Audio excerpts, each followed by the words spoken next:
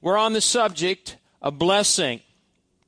Been on the same subject for a year, and I really believe we'll make it to the end of December. We've talked a lot about it, haven't we? And we've got into some specific things about blessing. God wants to bless His people. He wants you to be used as a vessel to bless others.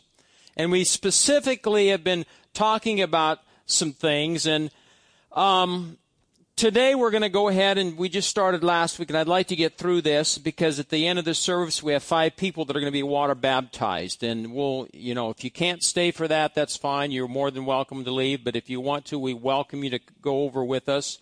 And we're going to baptize 5 people. Amen? Now, we're going to go on talking about blessing those that have harmed you, offended you, maybe blessing those that you would consider being an enemy. And there's 4 ways that we can do this. The first one we looked at last week, and this is what you and I need to do, and it isn't easy. Anybody here ever have an enemy? I won't even ask you if you got an enemy now. There's always going to be people that aren't going to like you. Not everybody's liked me.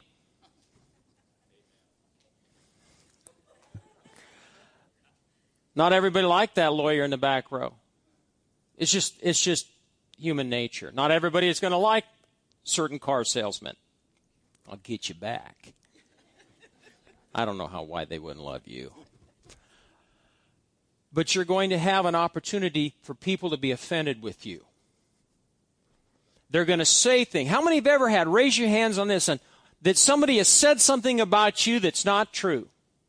Yeah, every hand. Well, how are you going to respond to that? Well, there's 4 ways. The first one is to speak well. Everyone say speak well. Speak well of your enemies. And you can't just project a thought. I'll think well of them. No, you need to verbalize it, okay? Joseph in the Bible was a perfect example that used his tongue and blessed his brothers that had used him, sold him into slavery, and it all worked out. But what did Joseph receive? What kind of blessing did he get? Double portion blessing. How many of you would like to have a double portion blessing? Sure. Now the second one, I'm going to read it to you. You don't need to turn there, but I'm going to read it to you from the Amplified. And this is something you've probably done, and I've done. The next thing you need to do is pray for your enemies. Everyone say pray. In Luke chapter 6 and verse 27, it says, "But I say to you who are listening now to me, in order to heed, make it a practice to love your enemies, treat well, do good to, act nobly toward those who detest you and pursue you with hatred." Now listen, verse 28, "Invoke blessings upon and pray for the happiness of those who curse you." How come I get no amens? Invoke blessings upon and pray for the happiness of those who curse you. Implore God's blessing, His favor upon those who abuse you, who revile, reproach, disparage, and high-handedly misuse you. Amen? Now that's in the Bible. That's Scripture. We're talking about what Jesus Christ has told us to do. Look at it. Here's an example. I'll have you turn there. Look at Psalm 35.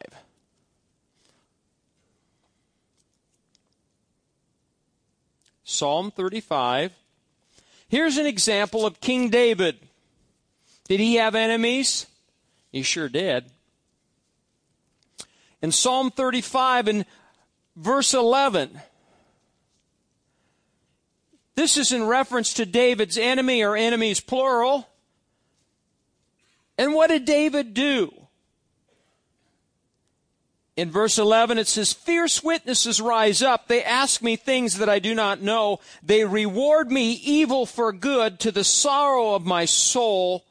But as for me, when they were" what? "Sick, My clothing was sackcloth. I humbled myself with fasting, and my prayer would return to my own heart.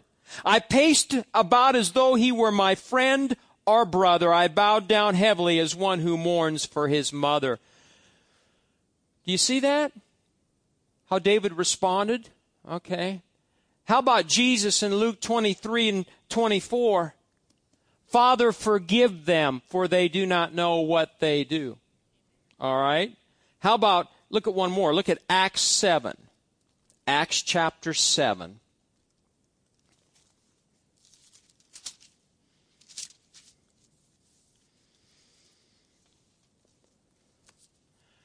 Do you remember Stephen, the first martyr of the church, in verse 60?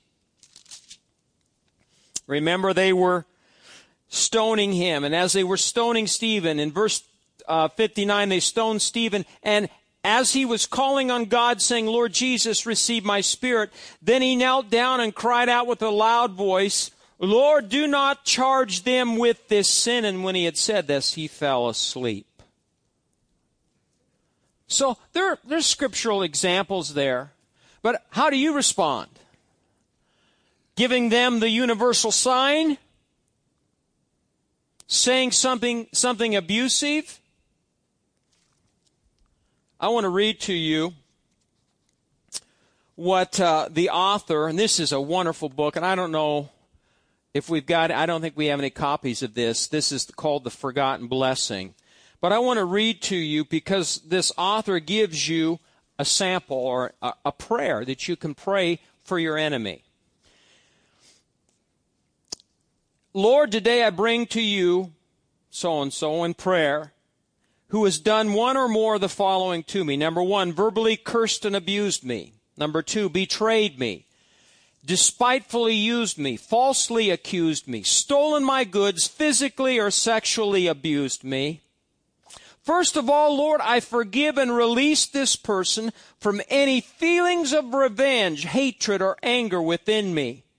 Now I bless this person, and I ask you to bless him or her. Bless his life with riches and honor. Bless his home with kindness, joy, and love. Bless him with healing and wholeness. Bless him with integrity and wisdom. Bless the good works of his hands. Bless his mind, will, and emotions with the peace of God. Bless him with the desire to follow the leading of the Holy Spirit. I pray, Lord, that you will bless him with the blessings of Ephraim and Manasseh, that he would forget the pain of his past and be fruitful in his future. I pray that you will bless him and keep in him and cause your face to shine upon him and be gracious to him and give him peace. And I pray that your strong name will be upon him. Amen.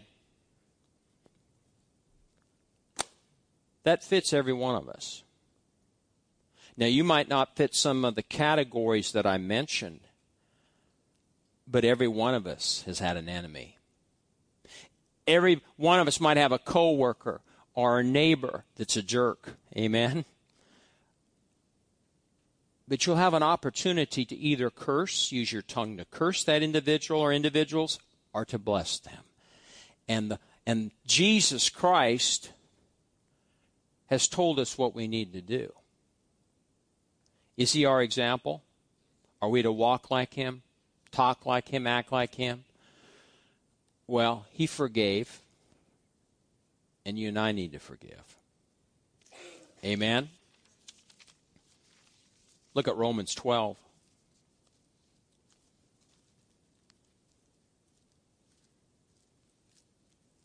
I don't know about you, but if anything today, you don't get anything of what I say to you,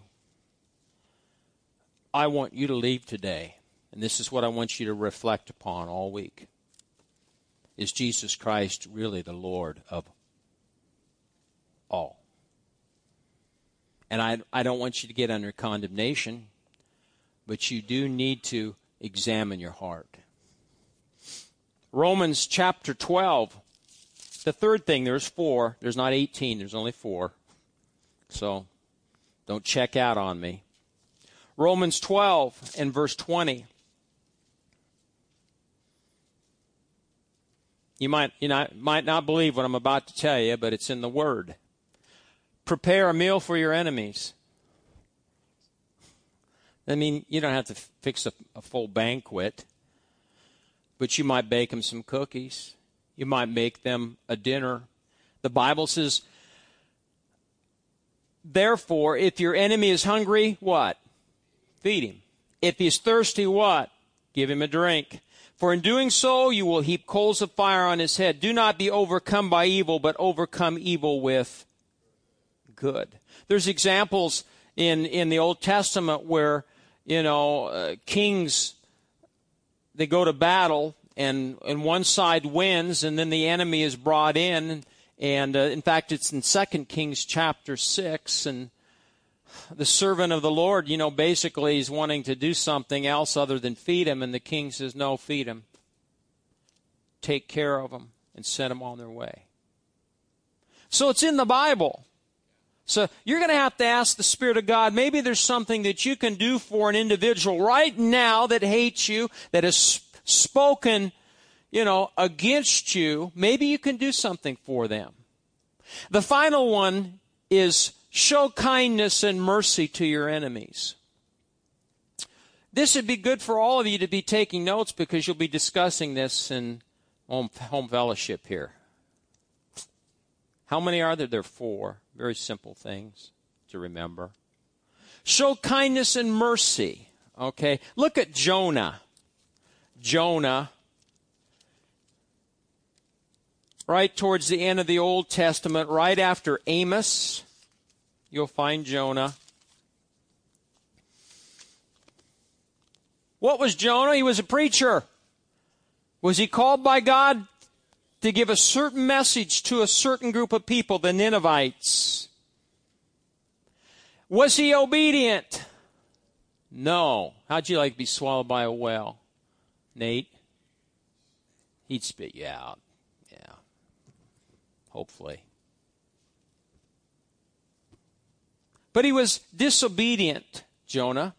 Now, the Ninevites were heathen enemies of the Jews. They hated the Jews. The Jews hated them. They wanted nothing to do with each other. And Jonah did not want to preach a message of deliverance and salvation to this group of people. So in Jonah chapter 3, let's look at this and look at verse 10. We can't read it all for the sake of time. Did he finally repent, Jonah? Yeah, he sure did. But even after he repented and he preached the message, he still had some issues.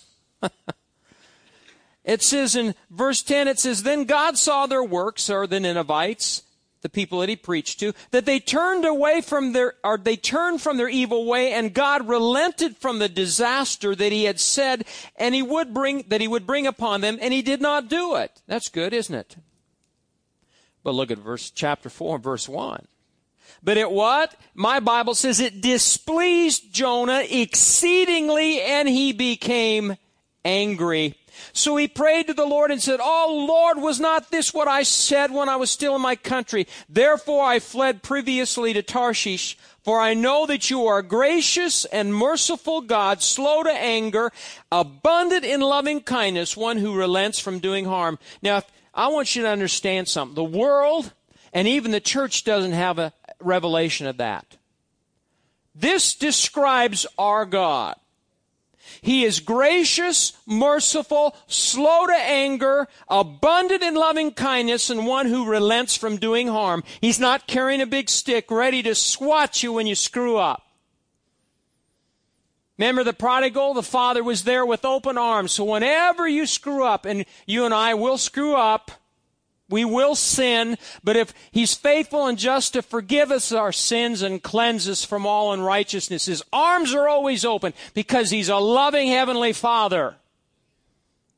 That's the kind of God I serve.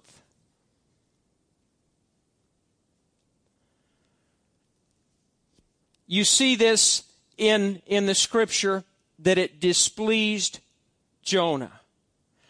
Look down at verse 11. This is God's reply.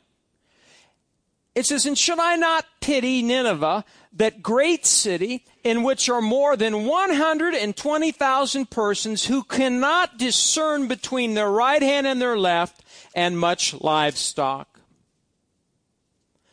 Now I want you to look at 2 Peter, because this wraps it up. I want you to see this. 2 Peter chapter 3. You know, if you don't have a Bible, you need to get a Bible. How do you know I'm preaching the Word? We want to give you the Scriptures. I just told you what your God is like. He's a great God, a wonderful Heavenly Father. He loves you. The thoughts that He thinks towards you are thoughts of peace and not of evil, to give you a future hope and expected end. And this is our God. In 2 Peter chapter 3 and verse 9, it says, "The Lord is not slack concerning His promise, as some count slackness, but is" what? "Long-suffering toward us, not willing that" what? "Any should perish, but that all should come to repentance." That's our God. He doesn't want anybody to perish. Newsflash, He doesn't want your enemy or my enemies to perish. Those that have offended you and offended me, He still loves them. Christ hung on a cross for you and me and them. Don't ever forget that. Because I'll tell you what, there are people out there that are, you know, I've been a pastor, how long? 30 years maybe? And I'm very, very, very thankful I've got wonderful sheep. Obedient sheep. Giving sheep. Amen. But through the years, I've had some wolves and had some goats. And they've said things about me. They've said things about my wife. They said things about my kids. They said things about my church. And I've had plenty of opportunity to get offended. And you know what? I did. Sometimes I did. But I've learned through the years, the dogs keep barking, but the train keeps rolling along. So you can bark all you want. I'm still here. My good sheep are still here. Amen? But we've got to have that right heart's attitude always and recognize that. Now, many times we don't want to bless our enemies because we're afraid God might show them mercy and answer our blessing. Think about that. I don't want to bless them. I don't want to bless them because you might bless them. And I don't want them really deep down. I don't want them blessed.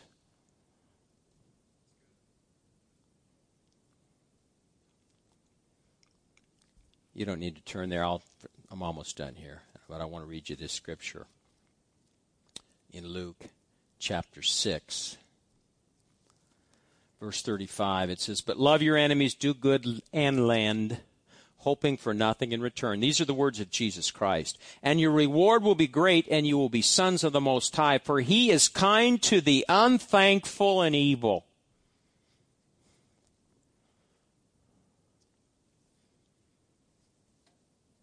Does God love Obama? Think so? Yeah. Does He love some of those squirrely leaders in Congress? Yeah, He does. And sometimes we fail to remember that. Jesus says, "Love your enemies, do good and lend, hoping for nothing in return, and your reward will be great, and you will be sons of the Most High, for He is kind to the unthankful and evil." Now listen, "Therefore be merciful, just as your Father also is merciful."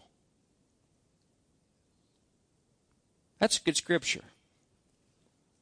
Be merciful, just as your Father is merciful. What it comes down to is this, is that we have to trust God and believe if we're going to bless our enemies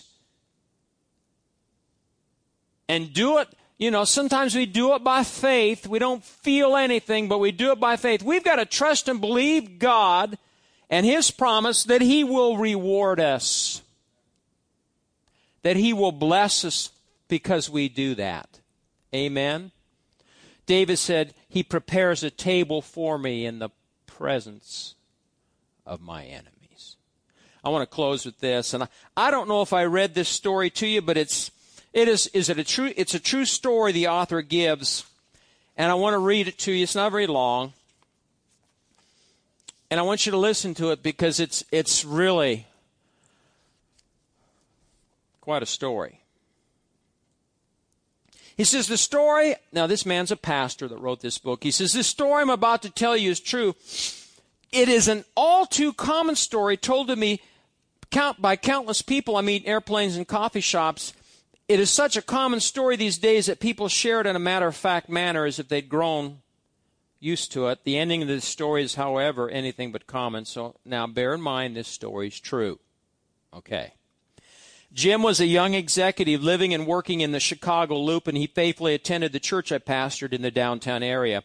I'd known Jim for about 2 years, and when he came to see me one day and shared several life issues that he could not seem to overcome. So this man was struggling. My first question to him was, Jim, tell me about the relationship you have with your father. Jim shared with me that when he was 5 years old, his father had deserted him and his 4 siblings, never to return. No one had heard from him in 25 years. Jim's dad had made a few enemies with Chicago's crime family. His mother suspected that he'd been placed on their hit list and fled to preserve his life. Through several discussions of Jim's issues, we determined that much of the baggage he was carrying around had to do with the shame and guilt of abandonment by his father and the resulting anger and pain that had been buried most of his life. I encouraged Jim to begin taking steps to locate his father and bring resolution to this painful ordeal. This proposal seemed unreasonable to Jim, and he was angry about the idea of forgiving his father for rejecting him. Can you see his pain? The stairway to the boarding platform of the Big Dipper was too steep. After several weeks of talking with me about the power of forgiveness and blessing those who curse you, Jim agreed to write his father a letter of blessing. Even though Jim's family had no idea where the father lived, or even if he was alive, I told him that writing the letter would break the chains of the curse and bring freedom to his life. In the letter, Jim assured his father that his forgiveness was genuine, that he concluded the letter with a blessing. And when he was finished, he signed it, sealed it, and placed it in his desk drawer. What happened next is a wonderful example of the power of blessing your enemies. When Jim closed his desk drawer, he also closed the chapter to 25 years of family estrangement and unresolved issues. At that very moment, the phone on his desk rang, and when he put the receiver to his ear, he heard these words, "Jim, this is your father." Over the previous several weeks, Jim's father had come to a place of longing to reconnect with his children. He was terminally ill and wanted to resolve things before he died. He had somehow located his eldest daughter's phone number, and she'd given him the telephone numbers of the rest of his children. He was living in another state and wanted to meet with his son. A few weeks later, I was invited to lunch with Jim and his dad in a downtown Chicago restaurant. This luncheon was their first meeting in 25 years, and there was understandably a little tension at first. Soon, however, we all came to realize that Jim's sense of humor was much like his father's, and I sat spellbound as the two of them shared about their lives. Talk about a wild ride on the Dipper. This was for Jim the ride of his life, and I had the privilege of seeing Jim and his father go over the top together, hands up in the air, grinning all the way. Jim's father passed away within a few months. Through Jim's willingness to bless the one who abandoned and uncovered him, he opened the door to resolution and healing. By walking in forgiveness, you're finding sure footing on the ancient pathway of blessing. By blessing your offenders, you're choosing to set aside bitterness and hatred in order to receive the double portion blessing. A glorious life absent of relational pressures and filled with fruitfulness and completeness awaits you. I know that's kind of heavy stuff. But I'll tell you what, it's really important. Because if you and I are going to proceed and do kingdom business in the days ahead, we've got to make sure our hearts are right. You're awful quiet. Was it that bad?